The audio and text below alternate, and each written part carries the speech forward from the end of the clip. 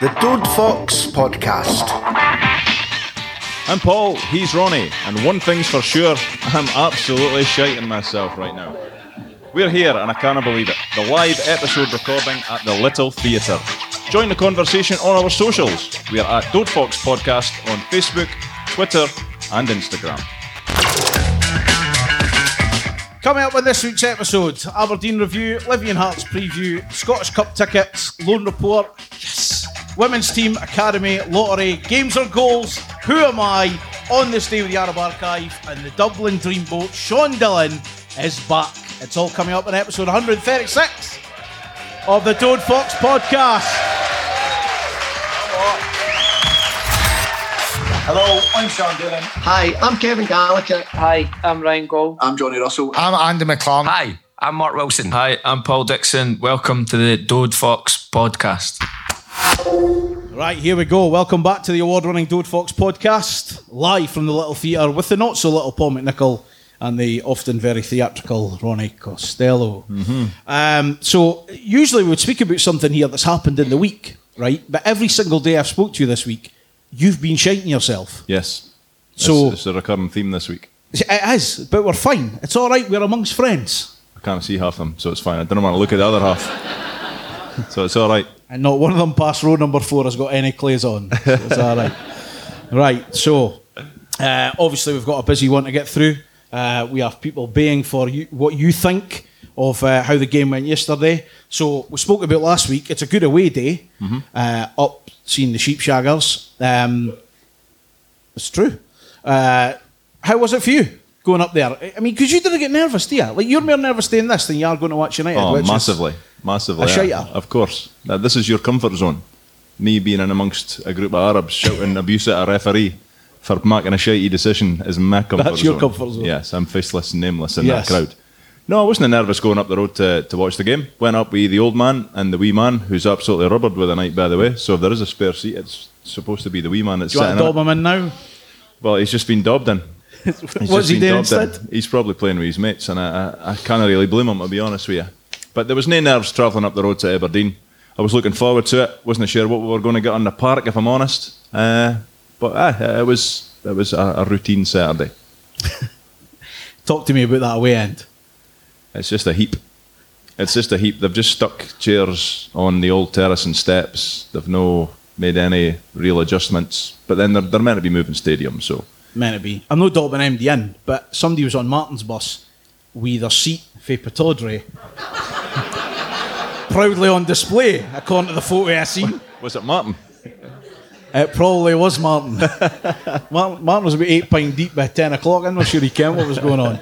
So, so what did you say earlier on when we were speaking about it? Wayne, they've basically not really done anything with it. They've just drilled chairs down. No, I think when United redone the shed, we done something with the steps to make it so that you could actually fit chairs into it, whereas Aberdeen have literally just stuck seats on the old terrace and steps, and it's just garbage. For a guy who says 13 feet like me, it's negate. I'm forever standing on juices and dropping pears and kicking them out of the place. And a sellout crowd at 18,000 in a 22,000 stadium. That's some going. That's an Aberdeen sellout. I think that's an Aberdeen some sellout. Going. One change for last week. Happy enough, or did you think it was harsh on dropping the birthday boy? No, I thought Butch was maybe injured. I was surprised that he was on the bench. The fact that he wasn't starting, and I wasn't fussed that Kevin McDonald was in, because when he started the games, the last couple, he's been pretty good. So I was looking forward to seeing him again. So no, it was a decent team on paper. And we got the best possible start. We didn't have. Ian Hart's thrown himself theatrically to the ground. But it was a penalty. The guy had an Afi Hud of his jersey. He was clearly wanting to swap jerseys in the 3rd minute. He definitely threw himself. He definitely threw himself at the end, yeah. But it's a penalty. It's a penalty all day long. Nicky Clark obviously wasn't on the park. He's been the designated penalty taker. I don't think anybody else took a penalty for United out with that in a long time. No, I was hoping Tony Watt was going to take it. Mm-hmm. Yeah, I wasn't the one. So you were shiting yourself when McNulty stepped up? I wasn't overly confident that he was going to score. Put it away. He did. Happy enough with that? And Delighted. obviously the best thing is they go and get the second goal. It's important you score the next goal. Of course, yeah. That was the only thing missing, really, wasn't it? Just couldn't get it. And how did you sum up the sort of first half? Like, we were in control to start with, and then it just seemed, as soon as we conceded, it was like, Yeah, been here before. It was an exciting game of football first half. There's no doubt about that. There were chances at both ends. Ross Graham had a raker that I've saw it back at the time because of where United fans are housed at Pittodrie. It looked a wee bit better than when you see it on the TV behind the goal, and it's fairly comfortable for the keeper. Aberdeen had 2 good chances where they probably should have done a lot better. But half time, I wasn't displeased. I think that we were playing quite well. We were defending quite stoutly again and attacking. We had something going forward. So we were sitting pretty at half time. And did you pantomime boo Alex Ferguson? No, but I didn't applaud him either. Oh, right, okay. Shite house behaviour one way or another. Correct. I'm on board with that. I just quietly respected the man.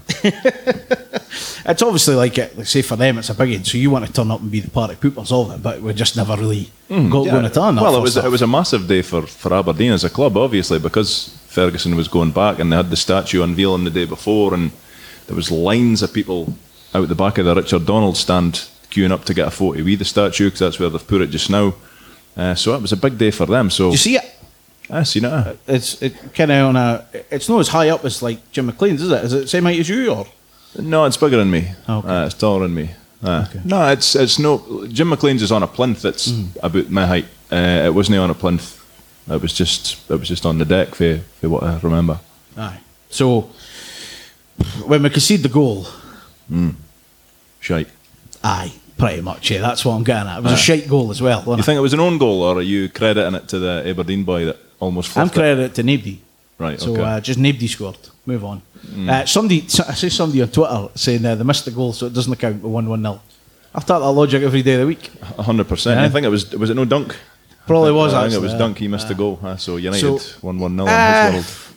I don't know, Ken. Is it an own? It's probably an own goal, isn't it? I think it's an own goal. Yeah. I think it's an own goal. It was poor play for us to begin with. I think Kevin McDonald got robbed of the ball, and then their tricky wee winger had a shot, parried, and then the boy done his best to try and miss, and then Edwards helped it into the side of the net. So it was disappointing, but I think it was coming. Like they had a fair few You're chances. desperate for somebody to put him up in the air, Ade. The wee winger. He's a no bad player. He's a good Quick player. anyway. Yeah. I was more hoping somebody would put Lewis Ferguson up in the air rather than him. He's an arsehole, so. Oh, it's in his DNA though. It's not his fault. Association. You know what I mean? It's not his fault, is it? It's no. What are you thinking half time? It's 1-1. No, I was Kind happy. of fell out. I was Happy happy. enough? Yeah, it was a decent game to watch. We'd had chances. They'd had chances. No, I was happy. I thought if we here go second half, then the game was still there for the winning at that point. I'll tell the jokes round here, Paul. It was important that when we got into the second half, we did hear go, but we Yes. just never seemed to get moving again, Nah, which stinking. is really disappointing. Yeah, stinking. Second half. Going forward, we didn't really offer anything. Aberdeen had most of the play, probably all the chances second half. I mean, if you want to look at a positive, then we defended very well. We defended as a unit. We had to defend very well because we didn't have the bar that much. But it was similar in a way to the game last week against Rangers, where we played quite well, and then when Rangers got a real foothold in the match, it was just backs to the wall. Wasn't quite that bad, but like if there was a team going to win it, it probably wasn't going to be us on the day. But again, were you still like, we'll probably not lost this game? Like when you were there, were you still thinking, Yeah, I didn't. I wasn't overly concerned. I mean, there was one where Benji's took a goal kick, and it's a shitey goal kick, let's be honest, but it did get held up in the wind as well, and then the boys nipped in front of Edwards, and it was Liam Smith had to get back and make a good tackle. But I thought they were going to score there. But anything else, Benji's made some good saves, but it's good saves that you would expect him to make. There wasn't any like defied belief, for want of a better way of putting it. So yeah, I think Aberdeen will be more disappointed that it was only a draw. Whereas at the end of the game, I think we'll happily take that. yeah, it's one of them. It's a point away for him, but it's just no great. The second half again, we've not really done much at all. Like No. we've been pending at times, or we're tracking back at times, and Yeah. when we've got an out ball, there's nobody there. I know, and it wasn't even a great Aberdeen side. Like if you want to be really critical of it, they weren't up to much. They had key players missing. They didn't have Brown. They didn't have Hayes. I'm not saying these guys are brilliant, but like they're a certain standard. You know, they're probably first names on the team sheet for Aberdeen. So it was a wee bit disappointing in the second half performance, I felt. But I suppose before it, you might attain a draw. And amazingly, we've got the third best defensive record in the league, 29 conceded. Now that's before the day, by the way, because I'm not really sure how that affected the day, but when I was looking at it yesterday, which is great, but we also didn't score very many goals. No, and that's been a problem all season, has it? You just have to look at the 4 column in the league table. It's poor. It's poor. And as well as we're defending just now, like we were doing this when we went on our good run earlier in the season as well. We were maybe winning games 1-0 or winning it by the odd goal. But if a couple of the Aberdeen chances go in, then we're snookered. We're not getting back into that game because we didn't have enough going forward, in my opinion. And for all again, another good point on the road, and 2 good points back to back, given the opposition, I suppose. Away form's still a concern, eh? 2 wins last season. We've no won away for him since, apart from the Cup, we've no won away for him since, Hibs, October? Yeah, and Christ, that was probably the best performance of the season as well. So it can be done, but the stats didn't lie. The away form's been very, very average at best. But then look, we're still in 5th place somehow. The roller coaster of emotions that is this league. Yeah, it is, yeah. Well, like we were saying upstairs, I mean, there's only 3 teams in the league that haven't really went through a really stinking patch this season, and that's the top 3. Everybody else has went on quite long losing streaks. We're no different. We've went on that losing streak a month or so back. We're hopefully at the other side of it now. And although we're no winning games, we're no losing games. So it's something to build on. But the age-old problem of being too slow going forwards, too laborious, like waiting until the opposition get Abdi behind the bar, and ultimately no creating much, that just seems to hinder us massively each week. And on the back of that pure horrendous run, which obviously we're still clinging on to positives now and again, but we've went, 1 defeat in 9, it's 4 wins and 4 draws, the defeat being last minute against Celtic. Mm-hmm. It's no bad, given it's still kept to where we are in the league of 4th up until the day type thing. I think we've dropped to 5th on goal. Yeah, I think we're 5th, but then the league is so tight. You know, we are 5 points away from 10th. I can't see anybody catching 3rd. So if you want to be best of the rest just now, then you're aiming for 4th, aren't you? But it's so tight, and we're travelling away on Wednesday, which we'll get to. That's not going to be an easy game.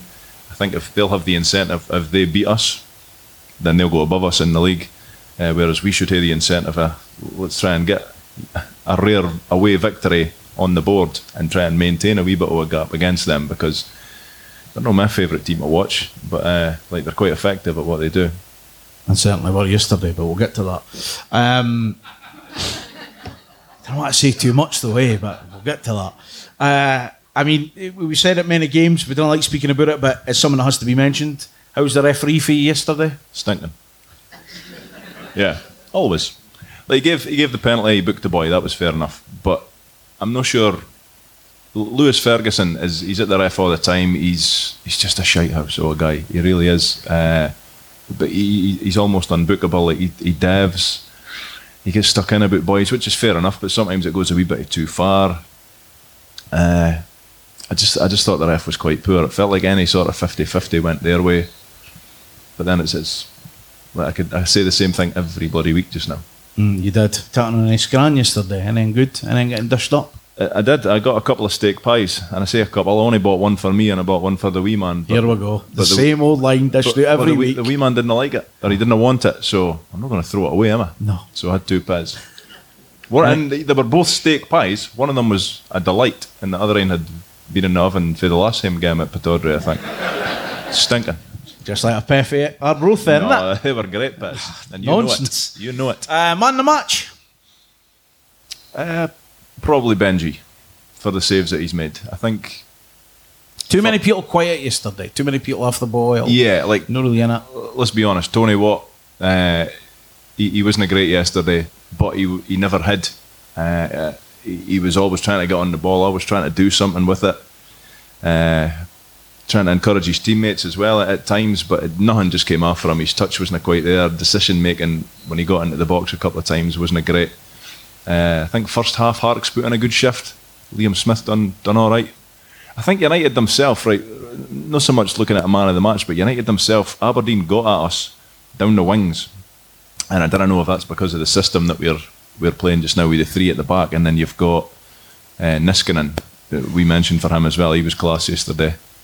You've got Niskanen on the left and Liam Smith on the right, and I feel like we're leaving ourselves exposed to teams that want to play with a bit of width because they get in behind us awfully easy, and United have got an uneasy to watch knack at just letting people run at them. It's a great laugh. Oh, it's no great. No, just come on, just backtrack. It's no a great laugh. Boys need to start tackling boys a wee bit further out for the rain box. I don't know. There's no reason why at 40 yards out you should just hit a boy. Exactly. Just hit him. Yep. 30 yards out, hit him. When you're getting closer and closer, you're just letting him hit a shot as well. So you're then, I don't know, you're just hoping, well, if they shoot, Benji should save it or they might miss, but it's too much of an invitation. We just let boys walk into the box half the time. Like Lewis Ferguson done it towards the end of the game. Was that before or after he threw himself to the deck? He threw himself. And then realised he looked like a prick. And I better jump up again. Yeah, it was definitely after that incident. Yeah. He always looks like a prick. Point and move on. Is that what we're going for? Yeah, I would say so. On. It's not a bad point. Right, double dunter this week, obviously. We're a lot of Livy on Wednesday and Hampton Hearts on Saturday. Both of them got wins. Hearts beat St Mirren 2-0 and Livy just had a training game yesterday. I mean, I think so. Where's Jim? I mean, I'm not saying nothing, but it's again though it's into them. We don't want to play them, so I don't want to say too much. But it just looked awfully easy yesterday, and what the goals that I seen. Yeah, and that's a shitey pitch to go to as well. Let's be honest. Yeah, there's nothing good about Livingston on a Wednesday night, unfortunately. But it's and the way they play as well. They play with wingers. They get wide. They get down the lines, and that might cause us a wee bit of bother. Again, it's a stinking pitch, but we can't be using it as an excuse. Like plastic pitches are new. You ever seen us play a good game down there? I think Russell Latape was maybe in the team, so that's how far back we're going. I think we're maybe 1-2-1. It might have been a good result. I don't know if it was a good performance. I can't remember that. But it's just. I think it's like I'm probably guilty of it as well. You look at you think Livingston, that's a wee team. They've only got about 20 fans. We should be beating them, and it's never that easy against them. It's never that easy. They've got a system, and you can laugh at the manager's voice all you want. It is quite high pitched and Ouija, but he must get his message across in the changing room because they are knock their pan in for him, and like they can play some decent football at times, and they've got a cutting edge as well. So it's not going to be an easy game. No, by no means it'll be an easy game. And it's the thing, you're going down there and played there many times, but the last time we were there as well, again they went down to 10 men, and we've got this curse just now that we can't do nothing against 10 men. Yeah, it's no a curse, Rondo. It's happening. It's just bad games. It's just normal. It's no a curse. So what do we need to do differently on Wednesday? We need to win. Apart from the obvious, score more than them, and we'll be all right. That's what we need. You see the goals yesterday? I did see the goals. Yeah, like the Dundee defence didn't help themselves. The first goal, the three of them have just basically open invitation to the boy to walk through and put it on a plate for his teammate in the box, and that was Alan Forrest that was running down the line there. On the other wing, they've got the guy Nuble. He's quite a good player as well. So they're going to present us with a lot of problems, regardless of how well that we're defending. But that's no overly concerning. It's mere us going forward. Like if we're going to be missing Dylan Levitt, which I think we probably will be, maybe for a few games if he's done his hamstringing, then creating things is going to be an issue for us. Because what else can create when he's not in the team? Do we leave that to Harks? Maybe no. Butcher? Certainly no. Kevin McDonald? I don't think that's his strength either, so it could be quite problematic. Maybe Nicky Clark comes back in, but I don't think that's his best. I can't we've moved on, obviously, speaking about the game. You've made a good point, and that does happen from time to time. It's like Brick. When Dylan Levitt went off, obviously it was all when you saw he was struggling. I don't know if you do this, but the first thing you think is what's coming on and what we're going to do.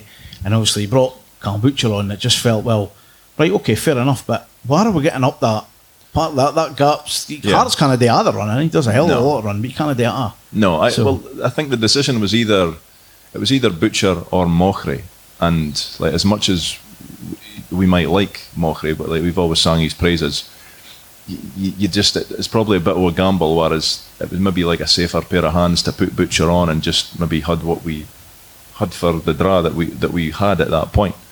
It wasn't the most positive substitution, but then if you were happy enough just to get a point out of the game, then it worked. Are you on your way to the Spaghetti Had on Wednesday? I am. Yep. There'll be Fevo in the car, so I'm looking forward to it. Dad, you're on the Pez again, as always. We didn't hate that conversation. Always. I'm having my second away day of the season. Nice one. Going to Livingston. Ken, the only reason I'm going, right? Because it's Livingston. Because Claire's allowed it. Right? No, it's not that. No. It's even better. She might not want to listen to this, but apparently the deal is me and Martin get to sit either side of Two-Handed Sue. Oh. Now, you mark of that what you will. Well. But there are nicknames to be lived up to. Especially if the game's shite. That's just in the car. What's driving? Andrew. He's probably dodgy filming it or something. But, no, I'm going along with that. But just because we're among friends here, and I wasn't going to mention it, but Martin could shout this out if he wants. What have you bought your ticket for on Wednesday, Martin? Now, when I went on the register, it only allowed me the away end. So I says to him, what seat are you in? He's like, I'm in, say it's F56 or whatever. I was like, right, okay, go and find it. So I was trying to do it on my phone. It was about a pain in the arse. So I was trying to get along to the section. I was like, right, F80, right, move along. So F54, 56, whatever I said. And I'm like, I could still bear that seat. I was like, I can't be. I said, you sure? I'm definitely in that seat. What section are you in? He's like, I'm in A3. So I'm looking at him. I was like, it's not letting me bear a seat in A3. And it's like, that's the home end, Yeah. So I then asked, was he already 6 pints deep yesterday or whatever else? But Yeah. I'm not sure what he's done, but he's made a right Noel Hunt of it. No, but we can turn it into a positive, because if he gets near the boy with the drum, then that could be neutralised instantly. Boot his arse so far out that ground. Mark him wear the drum. Drums need to be banned, They do, They especially are an that. absolute shocker. So Martin's going behind enemy lines to deal with that. Yes, good on him. And then obviously Hearts, and you've kind of said, I think you said it, maybe you said it publicly, I'm not sure. Going to be tough to catch Hearts up there in third, but they've seemed to have had a bit of, I know they got a win yesterday, but they've been a wee bit out of form as well, as have missed teams for third to 10, 11, 12 or whatever you want to say. Yeah, we've not had much luck again, or not much luck, but much. We've not been good against them this season. Like, they beat us 2-0 at Tannadice, and it was probably me and Crichton's fault. We jinxed the pitch by walking on it before the game, and then through at Tynecastle we got a bit of a doing when it was 5-2 on the day. So that mean you turned up and the young team didn't appear to not fuck at you? I think so. That's happened on a couple of occasions now through there. We'll follow it.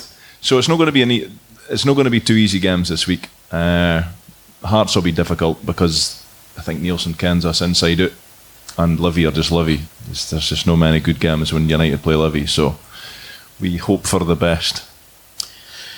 Aye, so that's back at home, obviously, so we'll see how that goes for this week. Now, there's obviously a statement that come out on Friday that I was hoping we'd wait until the morning, that we didn't need to speak about it. But the Scottish Cup, obviously, the draw come around and we're waiting on the Ugly Sisters, how they're going to do in Europe and all that. And obviously it's then went to Premier Sports, picked their game, so right away you knew it was going to be a Sunday afternoon and a Monday night, and then one team getting through somehow and the other team getting popped out. We knew it was going to be a Monday. Before we really get into it, Monday night football used to be a thing down in England. Up here, I'm no for it. It's no good. It's no good. No, and you've got to, if you're insistent on playing on a Monday night, the ticket prices have to be a wee bit lower. They really do. I mean, it's live on TV, so and it's against Celtic, who for the last umpteen years United haven't done very well against. It's not an impossible task to get past them, obviously, but it's like recent history doesn't say that we're going to fare very well against them. So it was disappointing on a number of levels. Disappointing to get them in the cup, disappointing that it's on a Monday night, and disappointing that the ticket prices are quite high. Because like you say, you took kind of empty, but them getting there, I get you probably need to beat them at some point, but Or hope somebody does it for you. Or somebody does it for you, yeah. So it's one of them. It's going to be really frustrating. But were you, I don't know, frustrated as well for everything that's coming out, or it's the way or how it's had to be priced and what it's getting? We've got a wee bit to add to that in a second. But what were your thoughts when you first seen it? Well, everybody jumped on the bandwagon. I think was Hibs and Motherwell came out a couple of days before, and like their prices, was it £15, £15, something like that. Yeah. So people were jumping on that, thinking that would be great if we could have the same, but that was never going to happen. Celtic know that they can charge 30, 40, 50 quid or something, and they would still sell every ticket that was on sale. That's just how big a club they are, I guess. But for United fans, like £27 on a Monday night, it's a big ask.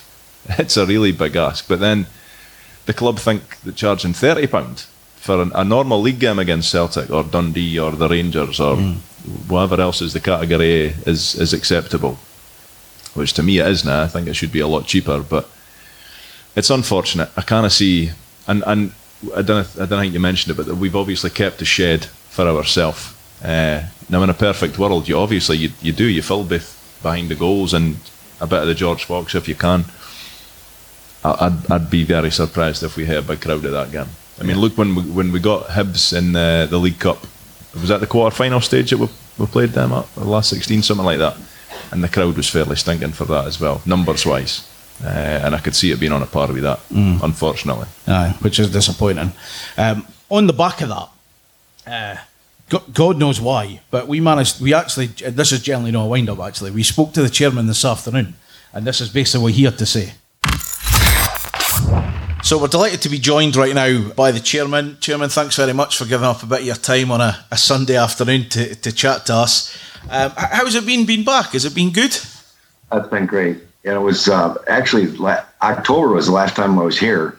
And then, with the holidays and then kind of COVID coming back again with that new strain kind of caused us some delay. But I tell people, and it's absolutely true, as soon as I hit the ground over here, it feels like I haven't left at all.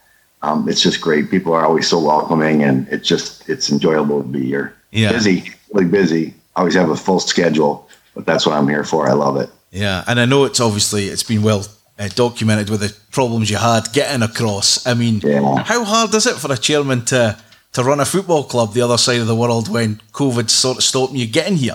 We will get to it, by the way. Yeah, it's not that difficult actually with Zoom and cell phones and texts and things like that. I mean, we've got great people here that run the club, so I have full faith in them, and they're doing a great job for us. And I'm pretty much available whenever they need me, but the day-to-day operations I just leave to them. Yeah, and you've managed to take in a couple of games as well. You were at the Tannadice last week. You were at Pittodrie yesterday. How was it? Oh, it was great. It was the first time I'd been there. Got a chance to meet Sir Alex Ferguson. That was certainly a treat, and full house. The away support was phenomenal, just phenomenal. Too bad we couldn't pull it off, but I guess we'll take a point away at Aberdeen. Can't be too disappointed in it. Yeah. No, what about last week against Rangers at our place? Oh, jeez, I thought we were going to nip another one from them. The first time I was here for the season, I was at that 1-0 game and thought maybe we were going to do it again. But again, I'm more than satisfied with a point from that match. Yeah, and pretty happy with how the season's going so far? I am. I think I've obviously started out tremendous. And you got to calm your expectations, I guess. And it's going to be somewhat of a roller coaster every year. You're not going to win all the games, and certainly not going to lose all of the games. So you just have to kind of manage that as the year goes. And obviously we took a dip there that had our fans concerned. But, if you really look back at it, we were decimated with COVID and injuries. And now we're fully healthy again, and we're starting to see the form come back, and we're on a pretty good run right now.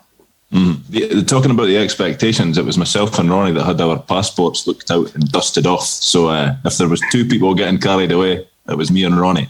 And then obviously we had a dip in form. But when you look at the league table, out with Rangers, Celtic and Hearts, pretty much every team went on like a fairly poor run of form as well.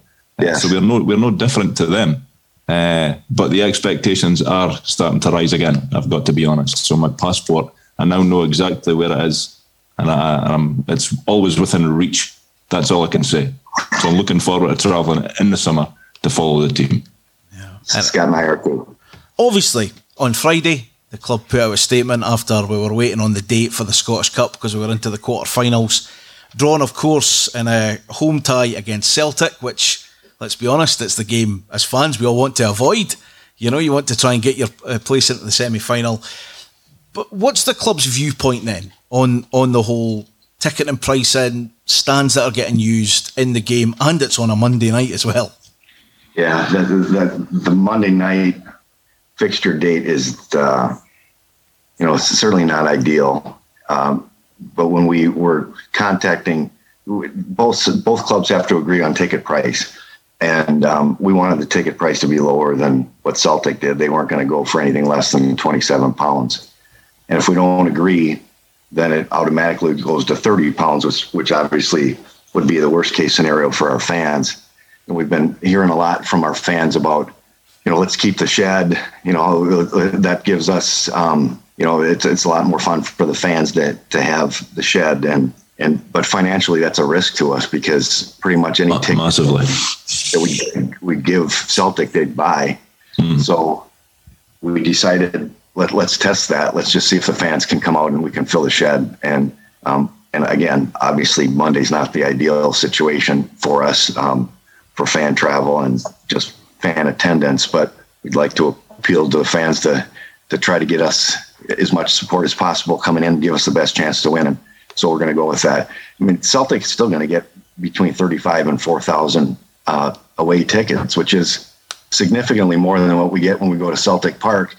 And I'm still irritated on the fact that the first match at Celtic Park this year that I was at, the team played phenomenal, and they shut us out of our fans out of that game, and I thought that was ridiculous. But I mean, we're not doing this to irritate Celtic. We're doing it to enhance our fans and give our fans a chance to come in big numbers, and we hope they will.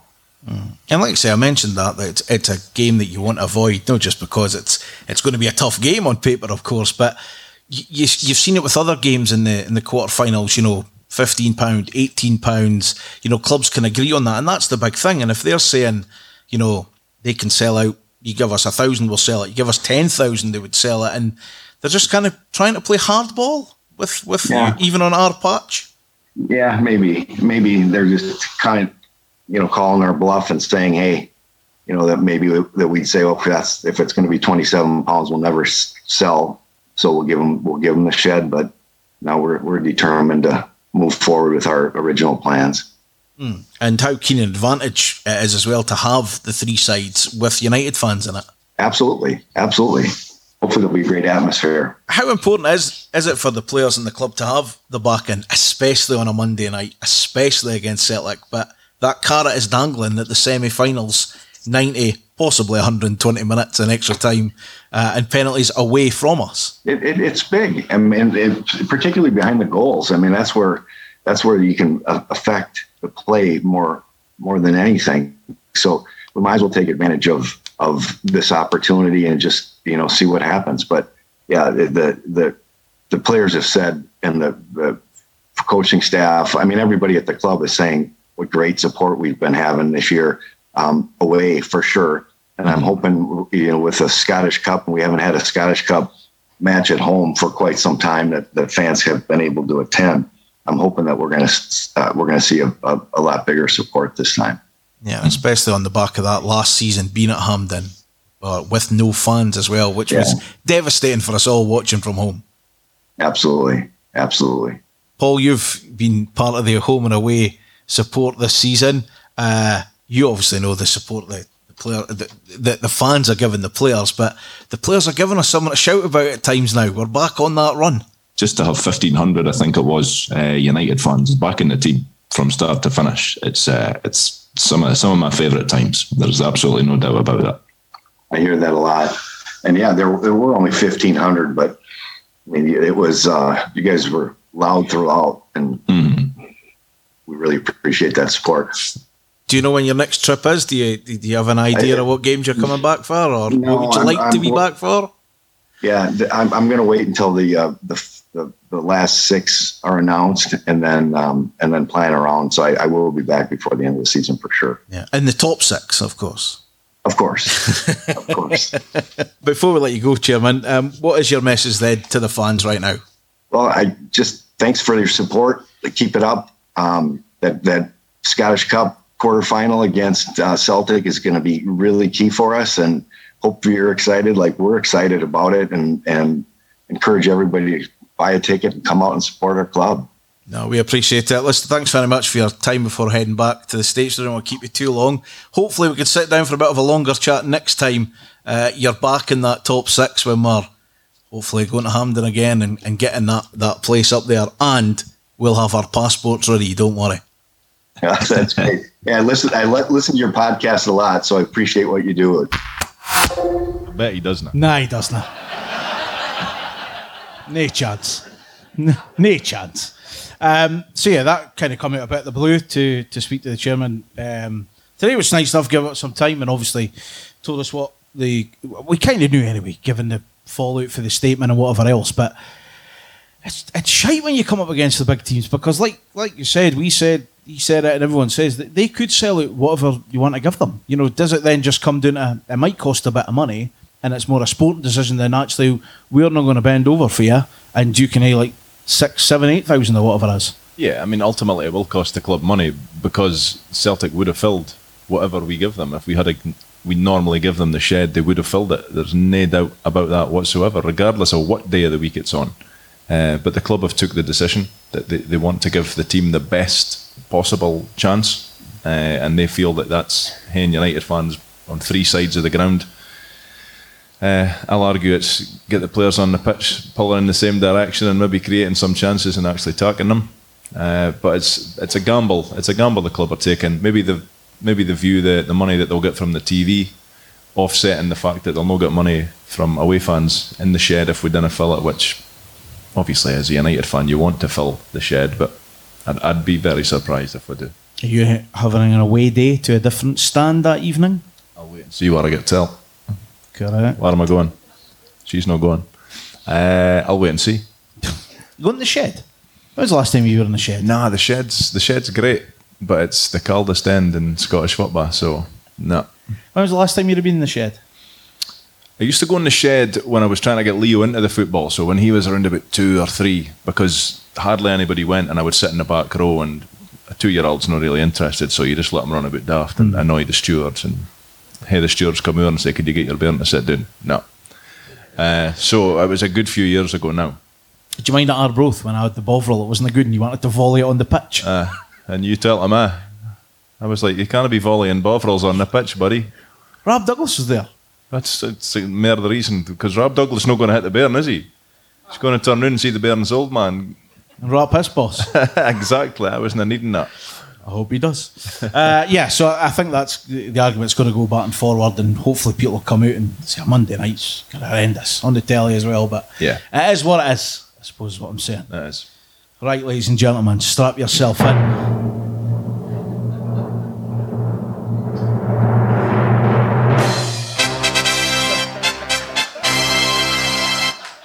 It's time for the Loan Report.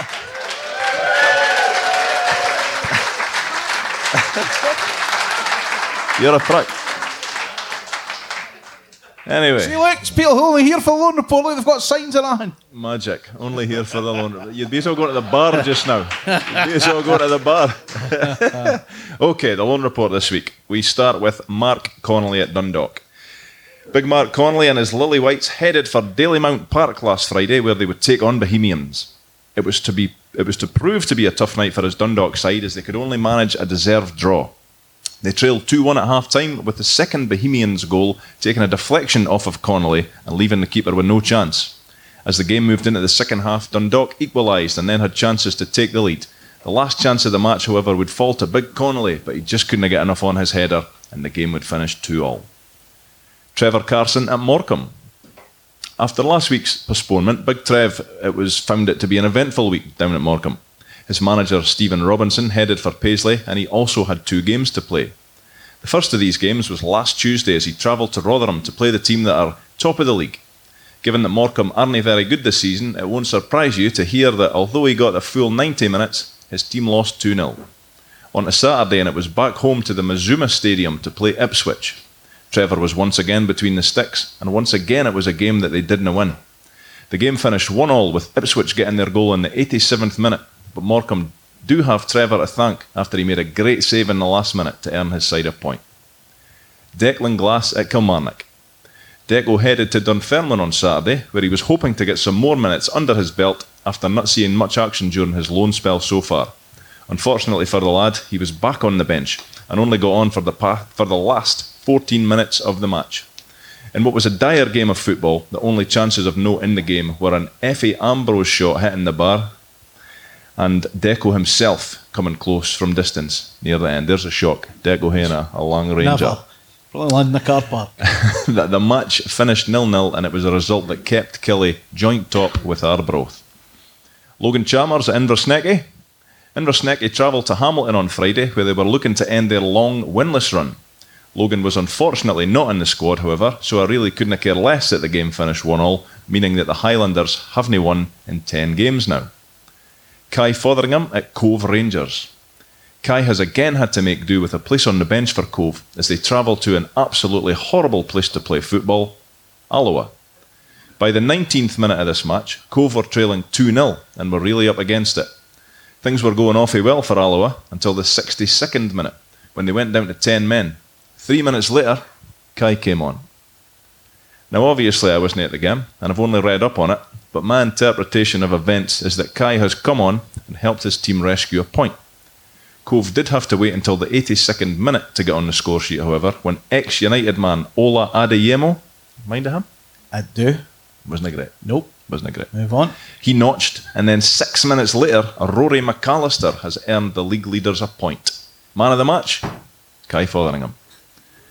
Darren Watson at East Fife. Darren and his East Fife pals have made their way to the Falkirk Stadium on Saturday, where they were at play against a team that has been utterly piss poor this season. Darren started this one on the right-hand side of midfield again, and by half-time has gotten himself an assist.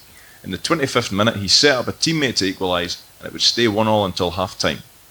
The second half was a bit of a non-event, with Darren himself being withdrawn in the 71st minute, but the last 6 minutes of the match were incident-packed, with 5 bookings, 2 goals and a penalty. Ex-United man Paul Watson scored in the last minute to give Falkirk a 2-1 lead. I'm pretty sure it's the ex-United man Paul Watson.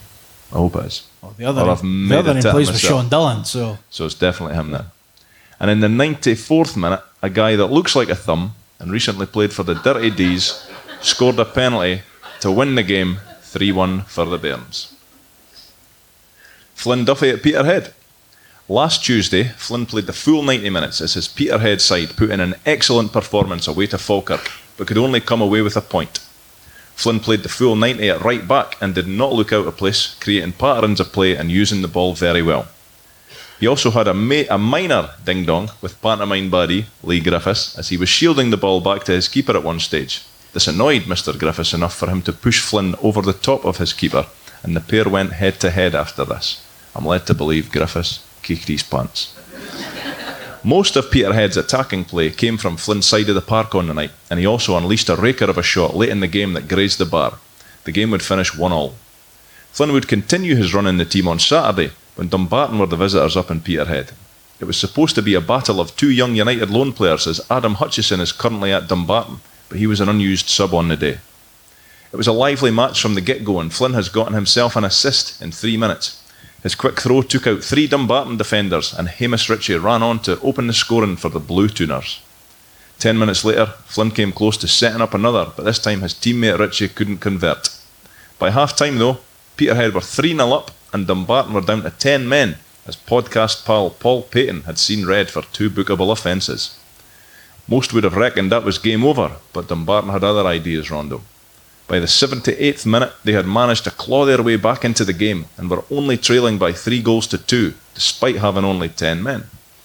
Disaster would strike though, as in the 84th minute, they had another player sent off, and just 3 minutes later, Peterhead scored their 4th of the day. The 9 men of Dumbarton did somehow manage to get another goal back after that, but it was too little too late, and the game would finish 4-3 to Peterhead. For Flynn, it was another solid and productive 90 minutes, and of the 22 games that he's been on loan at Peterhead, he has started 21 of them. Great for the lad's development, and United will hopefully reap the benefits of that next season when he returns to Tannadice. Leighton Bisland at Brecon City. The Fintry Shams top boy, Leighton Bisland, has found himself on the bench yesterday as his Brecon side travelled up to Huntly. At the scene where Jim McLean once told United fans to calm down, it was to be an easy win for Brecon. Leighton himself came on midway through the second half with the score 2-0 to Brecon at that point. By full time, they had ran out 3-0 winners. Jack Newman and Rhys Caves at Spartans. Friday night saw youngsters Jack Newman and Rhys Caves head for East Stirling. Both started the match and both played the full 90 minutes, but that was the only thing I note to report on that game, as it was apparently a stinker and it was nothing's up.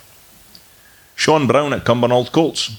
Sean is still out with an injury, unfortunately, so he was unable to play any part in his Cumbernauld Colts' great 1-0 victory over Berwick Rangers.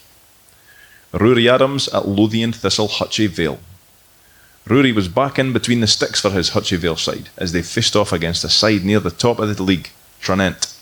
It was to be a tough match for him, with Rory comfortably being the busier of the two keepers on the park, and although he had an outstanding game, he couldn't stop his side going down 1-0 on the day. Great to see him back fit and well though. The women's team. Last weekend the ladies hosted Kilmarnock at home, and it was a top-class performance that saw them claim the 3 points. Podcast pal Danny McGinley bagged a first-half brace, and Chloe Clemison and Jade McLaren also got on the score sheet to give United a 4-0 lead by half-time.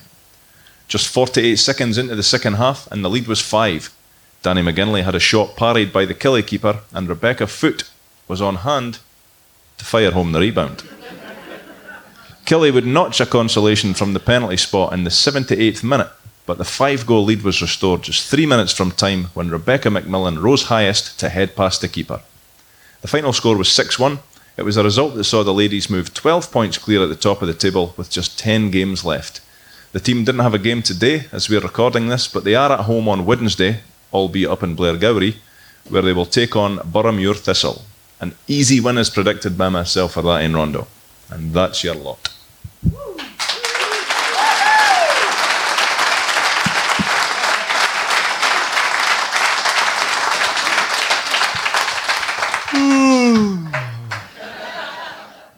Guess what? It's back for one night only. Right, so who am I's back for one night only? Or guess who if you're Martin, whatever you want to call it. So thank you very much to those who delved in and slid into those DMs and wanted to play. Alex Mannion has picked the players and set the clues. I've got nothing to do with this, Paul. And I mean nothing to do with this, right? Fine. I'm just reading them. There's a Dode Fox podcast goodie bag up for grabs, so if you... What we're going for? You've got to get how many points for him not to win it, and he needs to get the naked picture of you. What we're going for? I mean, if I get 1 point, I'll be amazed. Right, okay, fine. Well, that's the standard we're at, right? So clue number 1.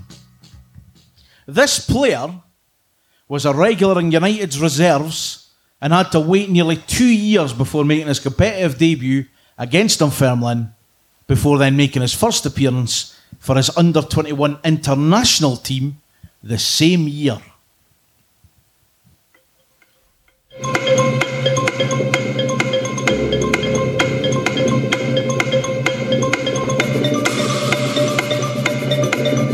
mean, have you got any thoughts right now? I've got a name. You got a name? I've got a name. Oh. Yeah. See if you get 5 points. That's it. Alex is out. That's out. I got a naked picture of him. No again. Different angle.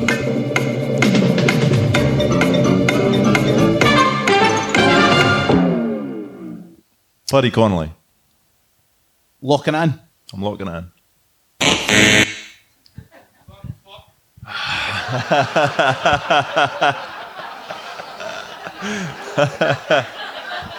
You ready for clue number 2?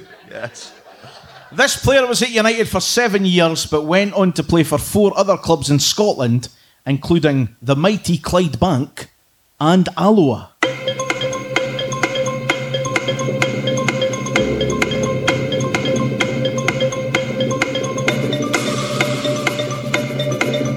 Deep in thought there, Paul. I mean, is anything jumping out? I mean, you've not played this in a long time, eh?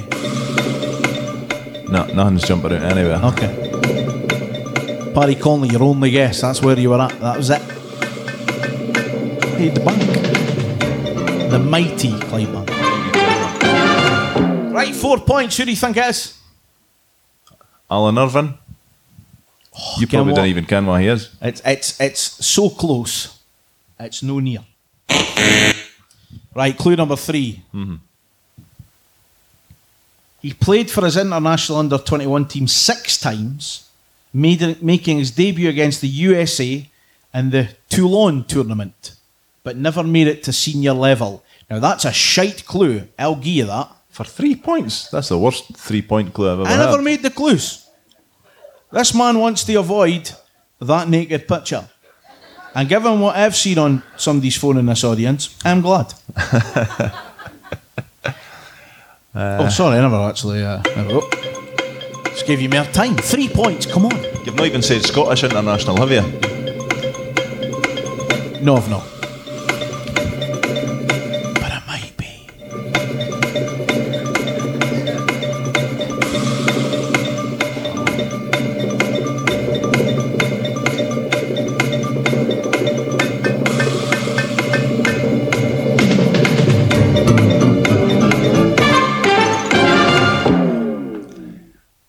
Robert Thompson.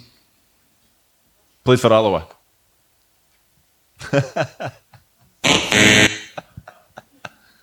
Right, come on now. Right, 2 points. 2 points. Come on, it's happening. This player was transferred from United for a reported £100,000. He spent the next 3 years in England before moving back to Scotland, where he would end his career at Brecon City. Okay. Ready? I've got a name. Just so that people don't walk out and go him. Right. Grant Johnson. Grant John, you locking in? I'm locking in. That's all I've got. For 2 points. That's all I've got.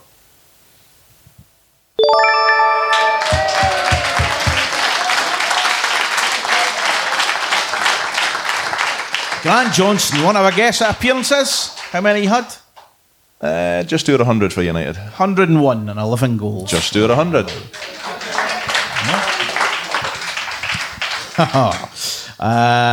That's not the end of it. We'll get there. Right. Tales from Tannadice Street is in its final print run. You can go to the dusf.scot/nutmeg to order yours. The Sports Foundation have raised over £230,000 for the club, charities and fans projects. You can get the details online, dusf.scot/pledge, and you can be United and join the foundation. United Futures Lottery jackpot, by the way, Paul. Much. £2,000. It's not been won again. Could do with that. Yeah, Friday, you could win. Get on unitedlottery.co.uk. All the proceeds go to support our academy, and the Elite 50-50 match day draw is back on Saturday. If I was to hand you £2,000 right now, what would you do? Probably go back to London. Why I not? asked you that earlier, and you said we'd be right doing private eyes.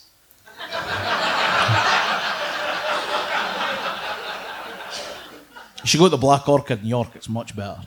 Anyway, time for this. So again, we are out into the audience for our player tonight. I have again had nothing to do with this. I've no picked any players or anything, right? So, Richie Rockefeller has picked the players this week. Where is he? He's, There he is. He's up there. He's up the bar. I see him. He's in the back bit. So, Cheap seats. same rules apply. Okay. Right now, you've not got a pen or paper with you. I've totally blew it. I mean, I've got a phone. I've got a phone. There you go. You type them in. Just gonna be on Arab Archive, right? Like you. It's notes, lad. Cheesy peeps. There's a lack of trust on this stage. I'm just wondering why they belong to This phone. Anyway, right. So, 5 players. What are you going for? What would you like? What again is the call? 5. You going 5? 5 out of 5. Again, you lose. Naked photo. Of Richie Rockefeller. It can work both ways. I don't care. I've got That him sounded completely wrong. Mate. Well, I'll take your photo. You take mine. let's just play the game. Hello. Let's just play the game. Right. Okay. Ready for your players? Let's do it. The GOAT, Dave Narey. Nary. Hero. Helen's lad. Duncan Ferguson. Fergie. Joe Miller. Oh. Eh? Joe Miller. Stinking. Big, beautiful Rashid Buhena. Rashid. He didn't play many. And Stephen Robb. Okay. Right, Ready what's for your numbers? Numbers. What are the numbers? 30. 31. Oh, come on. 33. 35. And 36. What an absolute shite house. Right. So Dave Neary, Duncan Ferguson, Joe Miller, Rashid Buhena, Stephen Robb. I mean, is this where you try to work out, is it appearances? Is it goals? Are they any good? Why the hell's Joe Miller? You know, what are you thinking right It's now? going to be goals for Neary and Duncan Ferguson, I think.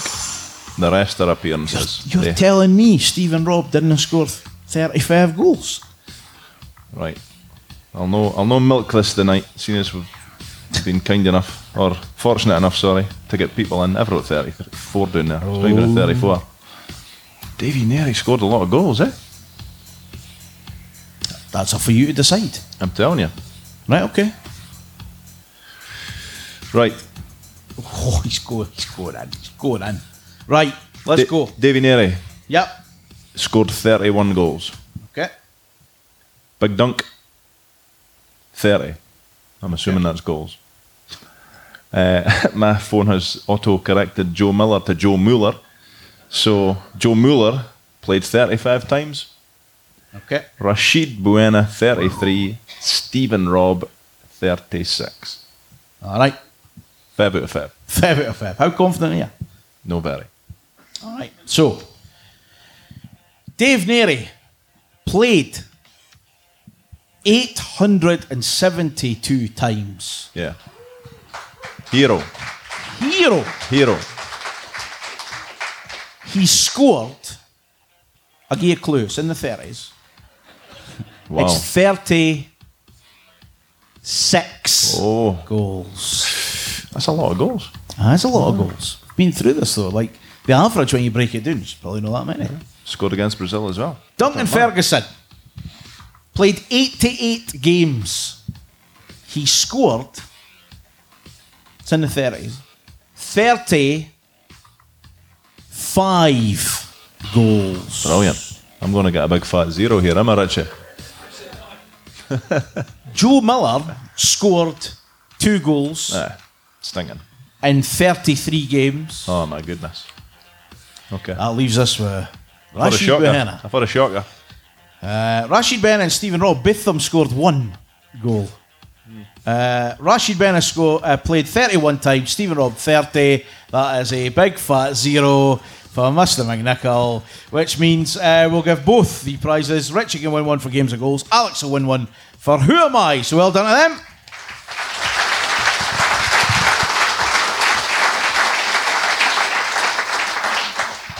Stinging. Just between you and me, that was pretty shite, eh? Like, He goes on about it every week that your numbers are garbage. Nothing and then wrong with the clues. eh? I see nothing wrong with the clues. They were stinking. They were. They were terrible. Thank God no points were up for grabs. I should have done that. I should have taken No, you double shouldn't points have. tonight. No. Should have. That's the only way you'll catch us. To be fair, it is. Right, on this day in association with the Arab Archive, preserving the history of Dundee United Football Club since 2006. 28th of February is our Folks Day, 1 game, and I'll do you 1 birthday as well, right? Crackers. First one's 2014, and I'll just say there's 2 players getting mentioned here that we'll no doubt talk about in the second half when Sean Dillon's here. After 20 minutes of football at Easter Road, Nadir Chiefchi had missed a penalty, but he made amends 20 minutes later, cut into the box, fired United ahead. Just 3 minutes later, Hibs equalised, and we went in 1-1 at half time. In the second half, a corner for GMS was headed home at the back post by the best player the SPL has ever seen, Gav Gunnan. Yeah, in his own mind, he was the best player that the SPL To make it has ever 2-1. seen. United won a second penalty, just like the first. We missed it. GMS put it over the bar, but the points were wrapped up. 8 minutes to go. Mackay Stephen released Robertson down the left. He stuck the ban, and Farid El Alaghi turned the ball past Williams, made it 3-1 United. Job done. We move on. some of these birthdays that we have, we just mention them purely for comedic effect. Mm-hmm. Here's another one. Our birthday boy was used frequently at centre-half under both Peter Houston and Jackie McNamara. However, in July 2013, after 34 appearances and 1 goal, it was agreed he would leave the club by mutual consent. He signed for Ross County. Happy 37th birthday today to Brian McLean. The best thing about us hitting him on the books was that we never got refereed for his brother. That was the best thing he done for us. Although he did score against Dundee. I take it back. He did? He did score against Dundee. I mean, that's expected now, is that? Well, sorry, Jim. That's kinda expected. That's kind of... So Brian McLean, he wasn't great though, was he? Stinking. Wasn't great. 37 as well. I thought Sean will stick up for him. Probably. Guaranteed. Best Defenders, mates. that's what they do. Best mates. That's what they do. Bezies. Right, that is it for the first half of this absolute complete nonsense. Go get yourself a drink, a pee, a poo, whatever you need today, and we'll see you back here in 15 minutes. This is the Dowd Fox Podcast, live. Okay, right, we'll just crack on. There's my t-shirt for the second half.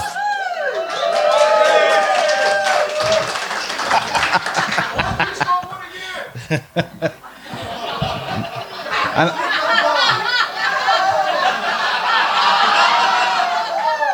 thought your dad wasn't coming tonight. To be brutally honest, I've no fucking idea what got said. He hopes that there's none of you. Oh, no chance. Paul's never looked so big. You're Sean. Right. There is in one. Aye. So this part of it's never really going to be too smooth, really. Apart from when somebody comes out and looks at a muscly and he's tight fitting t-shirt and else is happening. So Burns jeans. right, yeah, let's just crack on and see how this sounds on when it goes out. Ladies and gentlemen, please welcome to the stage Mr. Sean Dillon.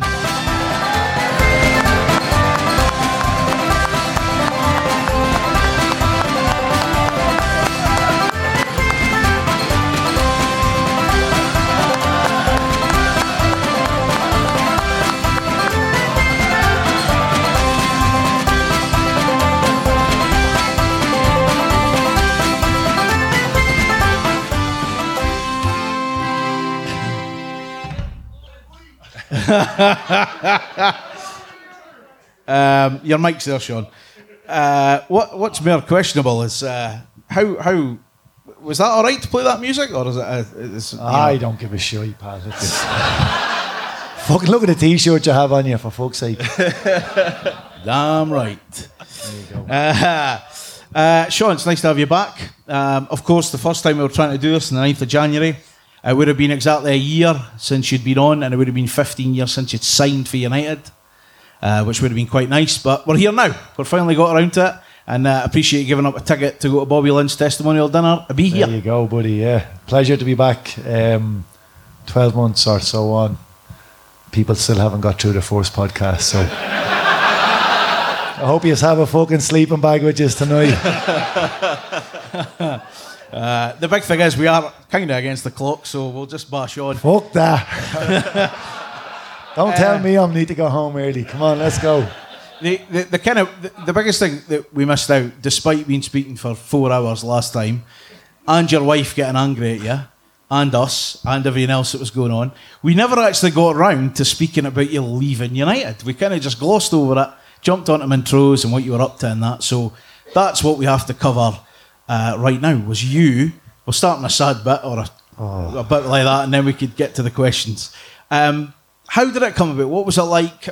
Kind of paint a picture of that kind of time for you. I was horrible. When you're at a club like that, like this for so long, and you know that one day it'll come to an end, but that's not nice. Not a nice feeling.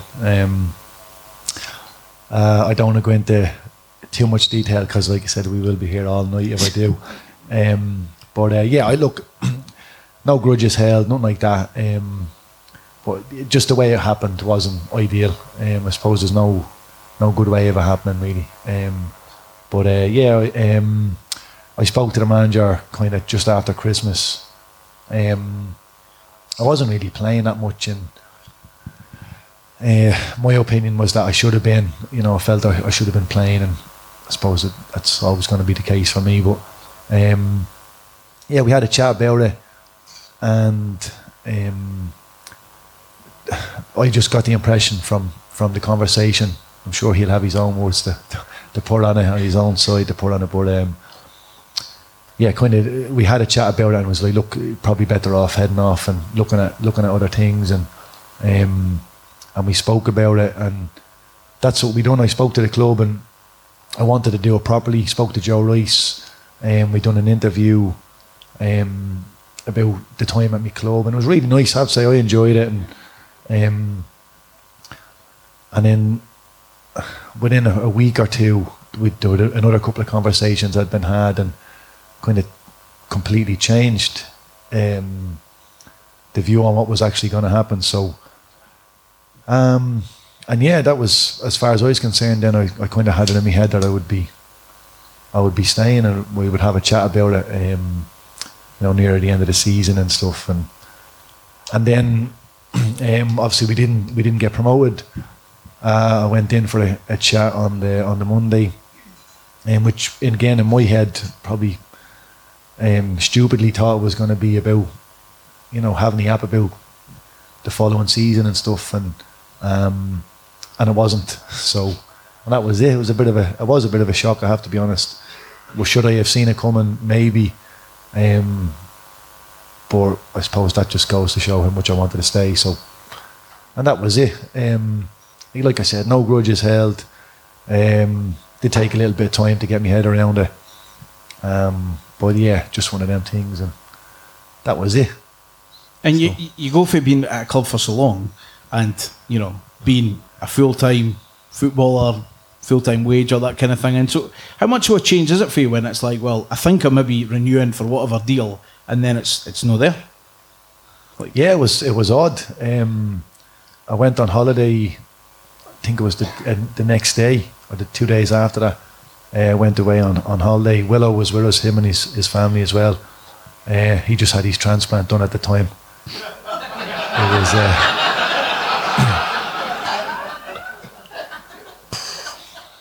We'll get to him. It was tough. We'll get to him. I felt so bad for him. It was really Anyway, so yeah, I went away on holiday. Had a couple of phone calls. Arranged a couple of meetings, and yeah, listen, I'm lucky. I've always been lucky. Always say that, But generally speaking, it was the part-time clubs locally had got in touch, and that was it. It was just a case of getting my head around doing something different. I love living here.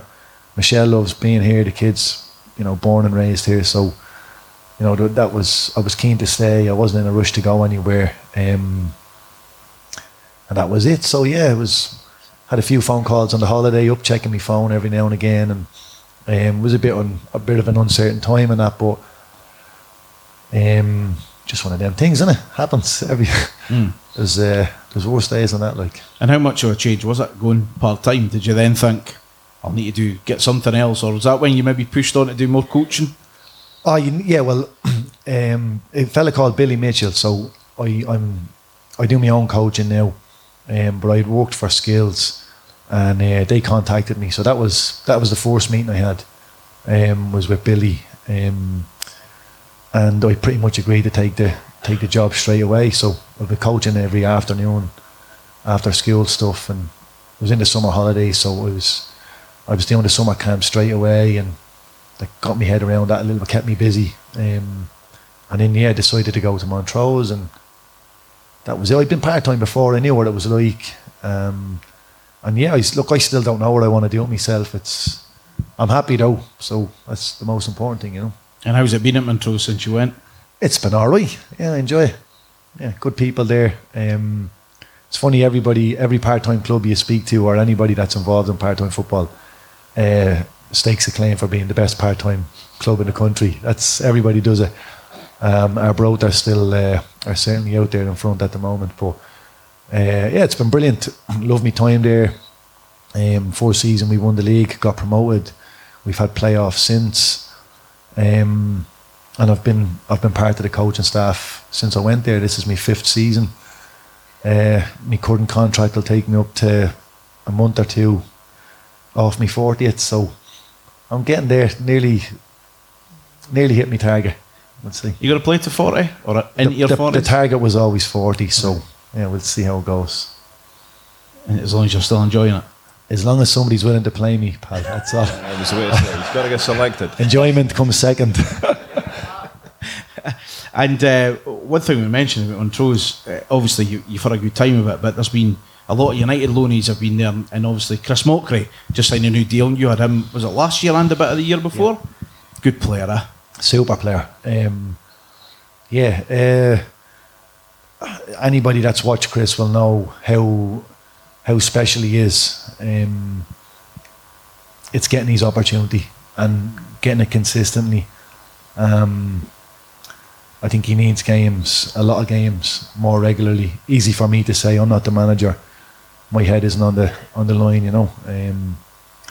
But he's a fantastic player, great fella, lovely kid. You know, I'm sure we would take him back if we were offered a chance. But hopefully he will get more game time. It is a concern at times when you see boys going back and, you know, they're not getting the game time they need, but there's only 11 places every Saturday, and that's just the way it is. You have to bide your time sometimes. But yeah, it would be a concern for me for the lack of time that he's had, but I would expect him to be, you know, certainly have a really bright future, providing he gets the opportunities. And is the dressing room quiet at Montrose, given a latest arrival that we've heard about before? Midge, yeah, Michael Gardoin. Fucking hell. Anything happen? He's just come in and ran the dressing room from the off, basically. Yeah, he took over all the music during the day. We've been giving him a bit of stick. He's in between at the moment. We're moving, so he's missed a couple of training sessions, and you know, most people you get on to, you'd give them a bit of stick and they'd kind of be a little bit embarrassed, and not Midge. Just tell you to fuck off. I was busy. Well, fair enough. He is a character though, eh? I mean, Yeah, you've said that great to have before him. when he was at United. Someone else. Yeah. Am I allowed to say whatever? Wait till we stop recording. You can get the truth out of us then. But yeah, Midge was a great fella. Again, probably feels that he didn't get the time that he deserved on the pitch, and for one reason or another. But super player. His record at Ross County is incredible. Like, you know, lovely fella. Somebody got on really well with, still do. I've been trying to get him at Montrose for a little while now, and thankfully he's seen sense after his first few months within Inver Schnecki, as you put it.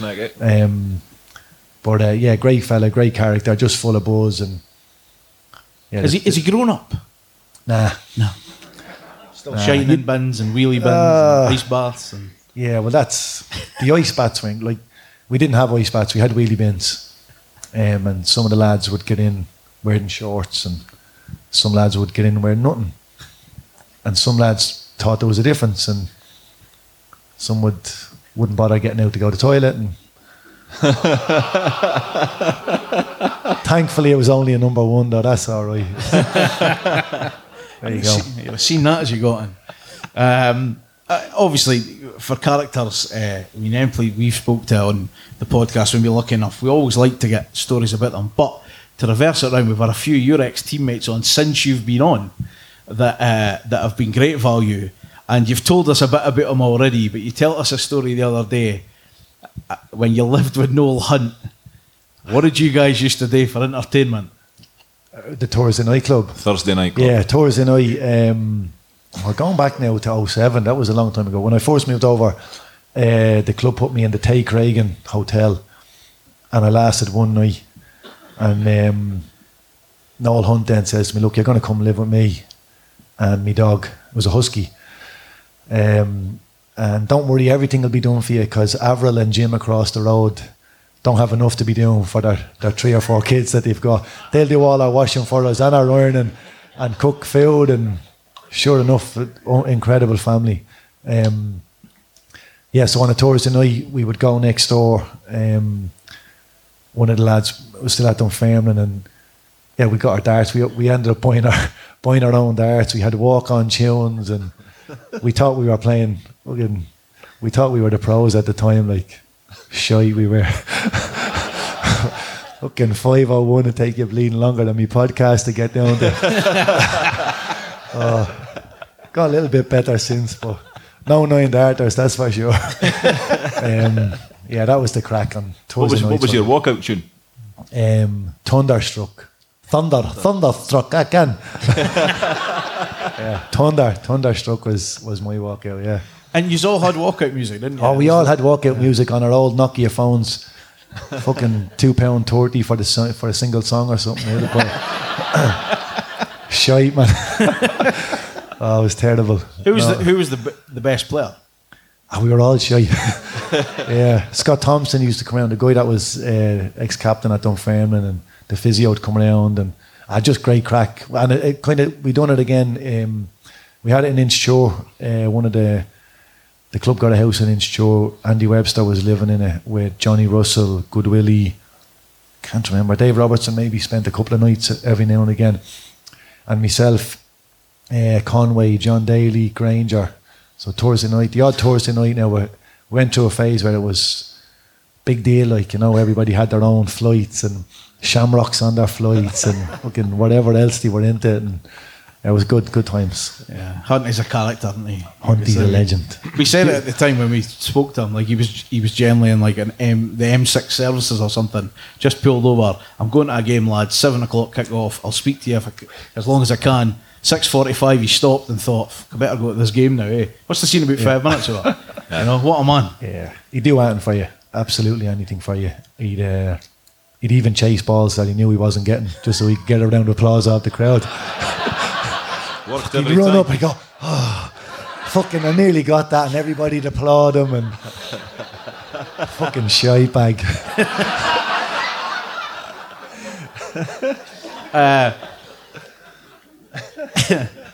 Your debut. What was he up to on your debut? He got me a jersey, actually. He was full of chat that week. He was, I don't know, he got on well with a lot of the boys, regardless of what team they played for. And he loved blessing himself at Ibrox and taking off his jersey and showing all of his tattoos, all the crosses on his back and all of that. But yeah, he got me Chris Boyd's jersey after the game, and him and Barry Ferguson walking over hand and arm around each other, and they're having the crack and just got fucking pumped 5-0. Well, that was just the way he was. And to be fair, he came in and had true wobbler after the game, and not as much of a wobbler as Levine fucking true, but that was that was a bad one. But yes, debut was super. How bad was that, Levine? You were all right though, eh? You were out the firing line that day. We were okay, yeah. So after the game, he came in and he's like, he had a bit of a moan at the boys. Basically, they didn't help us out. Me and John had made our debut that day, and basically blamed everybody else bar us. You didn't do enough to help the boys. And yeah, Kenza was sitting beside me. Fucking hell. Well, for Kenza. Oh, I was shy myself. I was, yeah. Just in the door thinking, what have I signed up to? That's exactly what I thought. I was like, fucking hell, this fella's, what the fuck? It was never had it before, like, it was so intimidating, like, and great manager, like, for me my best manager. But yeah, and so intimidating, like. And one of your other teammates were on, Andy Webster, of course, come on and lifted the cup in 2010. It was obviously an amazing day that you assisted all the goals. If you the throw-ins, fucking throw-in king. Flick that on there, lads, will you? He was probably the type of player we needed maybe that season as well, just to come in. For himself, he had to play games, but he had such an effect on that dressing room. Yeah, he was brilliant coming in. So professional. Obviously, I'd played at some big clubs. A lot of experience, considering he still wasn't. I can't remember what age he was, but he wasn't an older player at the time. Great guy. Just simple things. He started bringing little things in and pushing standards. And sounds ridiculous, but like simple. Like we didn't have soap dispensers that were in the toilets, and just that sounds like a ridiculous thing for me to say. A soap dispenser helped us fucking win the cup that year, but there you go. But just little things, he just, and all the little things start adding up, and it's amazing how much affection he had for the club, actually, because I remember we had a private function after we'd won it, and he went up and said a few words because he knew he was leaving, and he broke down and stuff on the stage, and you could just tell how much it meant to him, and obviously he'd had a big impact on the club, but I think the club had a massive impact on him and his family, and I know they're our brothers, but being so close and stuff, it was a big deal for him. And from one centre half to another, you can speak about his footballing or the properties he looked after for his guys that used to rent off him. Lee Wilkie. Oh, Streaky, yeah. Streaky's a gentleman. Looks like the angriest guy in the world. He is an intimidating fella. I've seen him go to town on a few of the boys. But a gentleman, gentle giant, great fella. Something I speak to quite regularly still. Felt sorry for him that he rented his house to certain fellas that we've mentioned already, having to clean up after them and their partners and whoever else they ended up bringing back to the house. Yeah, you've covered that though, haven't you? We've covered that. Yeah, some of the lads thought he had a dishwasher under his bed. Amongst Just other things. Keep putting, his S Club 7 CDs. S Club 7 CDs, yeah. Did you ever get them back? I didn't. I've moved on from then, pal. He chopped me dildo in half as well, didn't he? I mean, it's some stories there, but like saying, he was done. Like his knee was done, and he come in and he managed to get two and a bit years, maybe 3 years, and obviously the biggest devastation was 2010 when he knew he was kind of done. But it was quite nice that he got to go up, and I know he didn't want to, and even when we asked him, he was like he didn't want to do it, but I think everyone forced him to do it. But the guy, he was actually stopped going up. When he went up to walk initially, the security stopped him walking up the steps. Fucking murder. And we eventually got him up. But yeah, that was the type he was.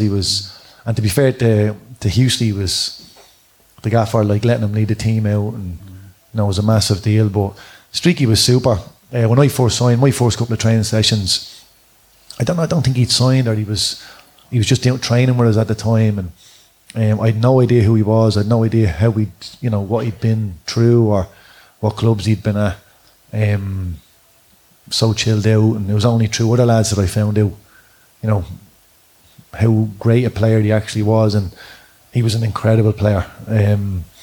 Again, despite the fact that he had the injuries that he did, and to have no ligaments or missing certain ligaments, and to be carrying what he carried was incredible. I've talked to boys. I'm not saying carrying the team, but one man that always gets a bit of praise, him and John Rankin. Paul Payton was on with us in the past year for the work kind of they put in on the pitch.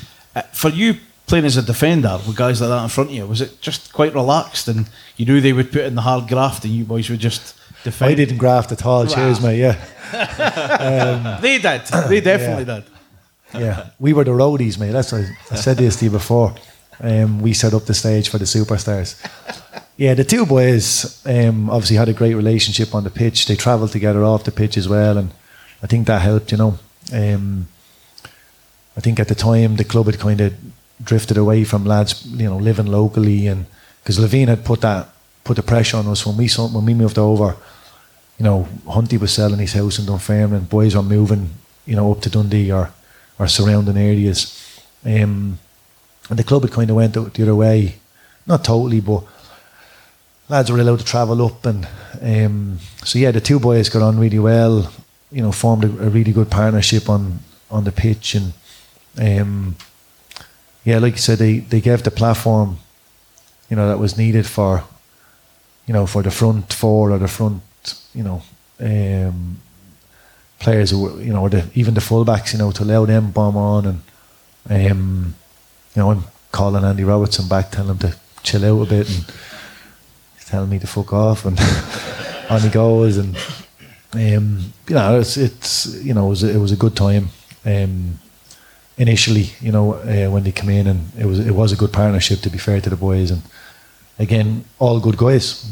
You know, very lucky in my time at the club. You know, great dressing room and two super hard working players. And most recently we've had Mark Wilson on the podcast. He was obviously, and again, I mean, when we were speaking to him, the amount of like knee trouble and that he'd had, and he was kind of come in and he got a chance, and you know, put a shift in as and when he was required. But you know, and a nice guy as well. When we were speaking to him, and he had some good stories for him as well, which always helped. But he was another just older player that probably helped at that time, that had a wee bit of experience, played a lot of games.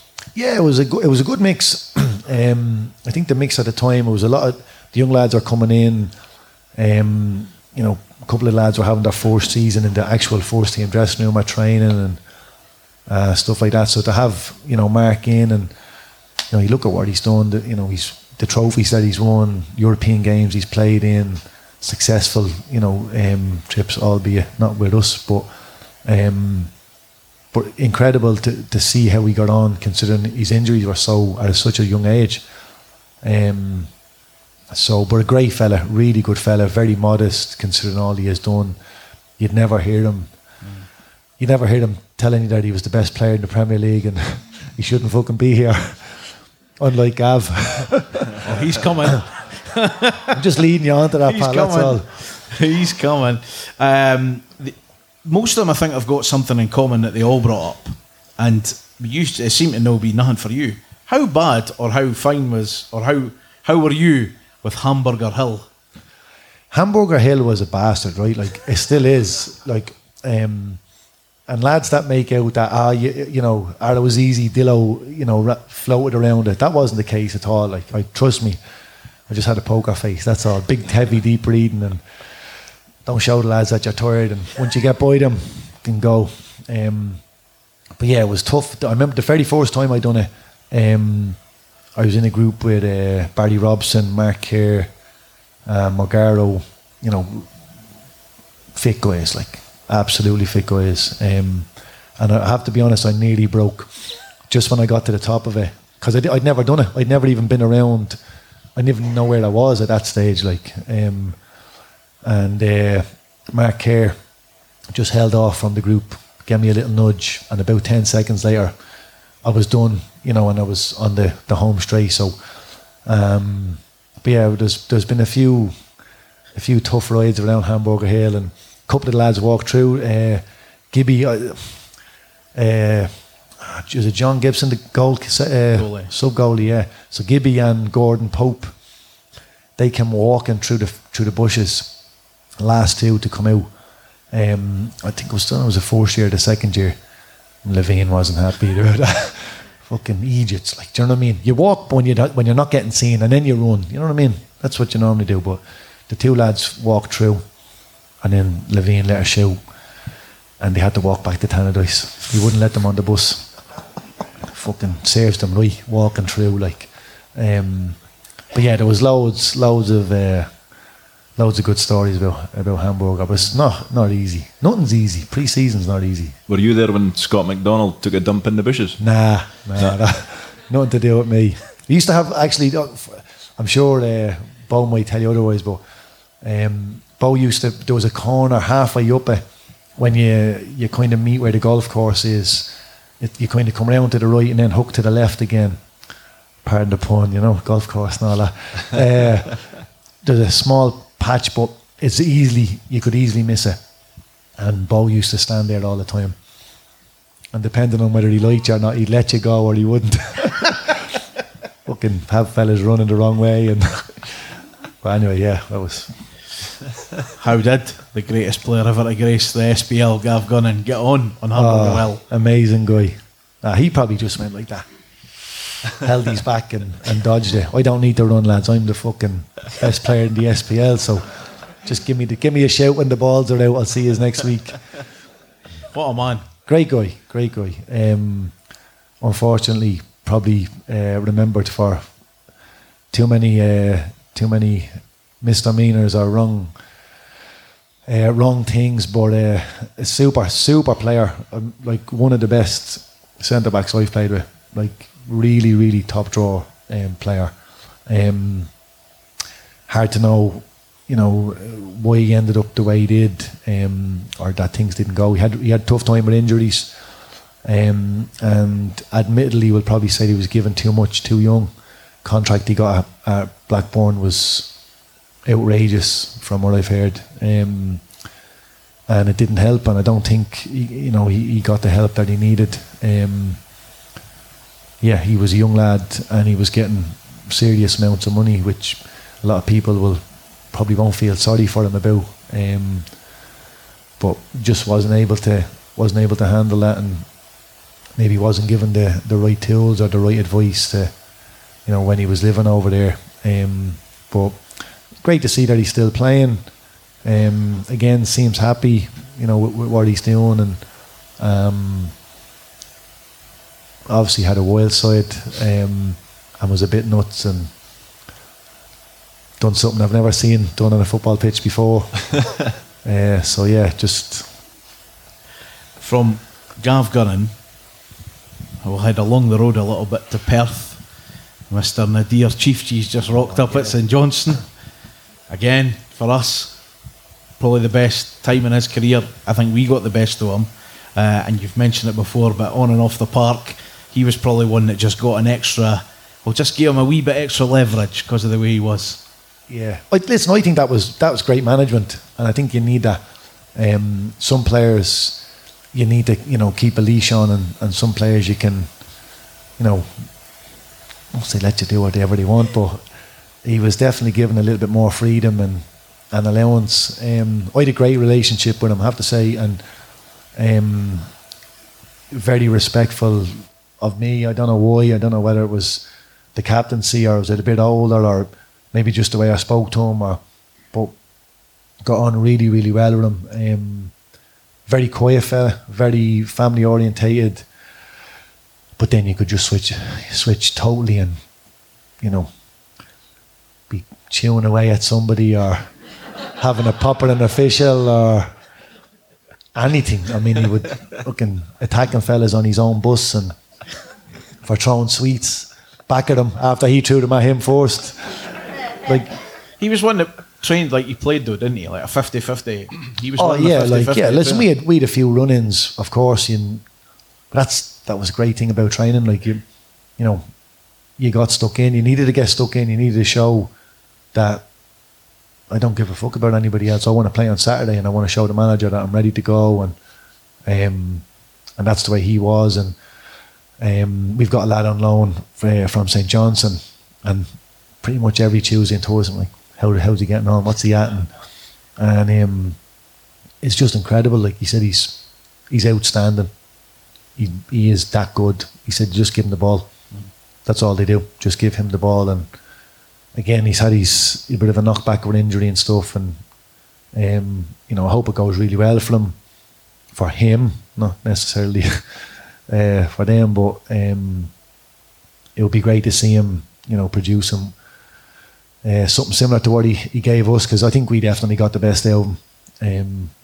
And whether that's down to the environment, Jackie, the dressing room, the time in his career, who knows? They're a mixture of everything.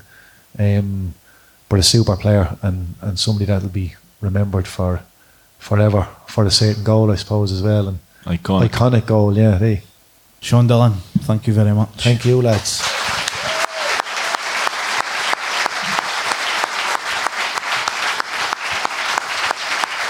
So, our first ever live episode recording is done. Thank you very much for each and every one of you for coming along and being here tonight. Thank you to Sean Dillon. Thank you to the Little Theatre as well. Right, double dunter this week. Livy away on Wednesday, followed by Hearts of Tannis on Saturday. Let us know how we'll get on. Plus, tell us if you'd rather listen to the Lone Report on repeat for 24 hours or be forced to play games or goals for 24 hours. We're at Dode Fox Podcast on social media. You can get your merch, dodefoxpodcast.com. Know this t-shirt. Have a great week. Stay safe. Don't forget to wash your hands and your arsehole. Good night!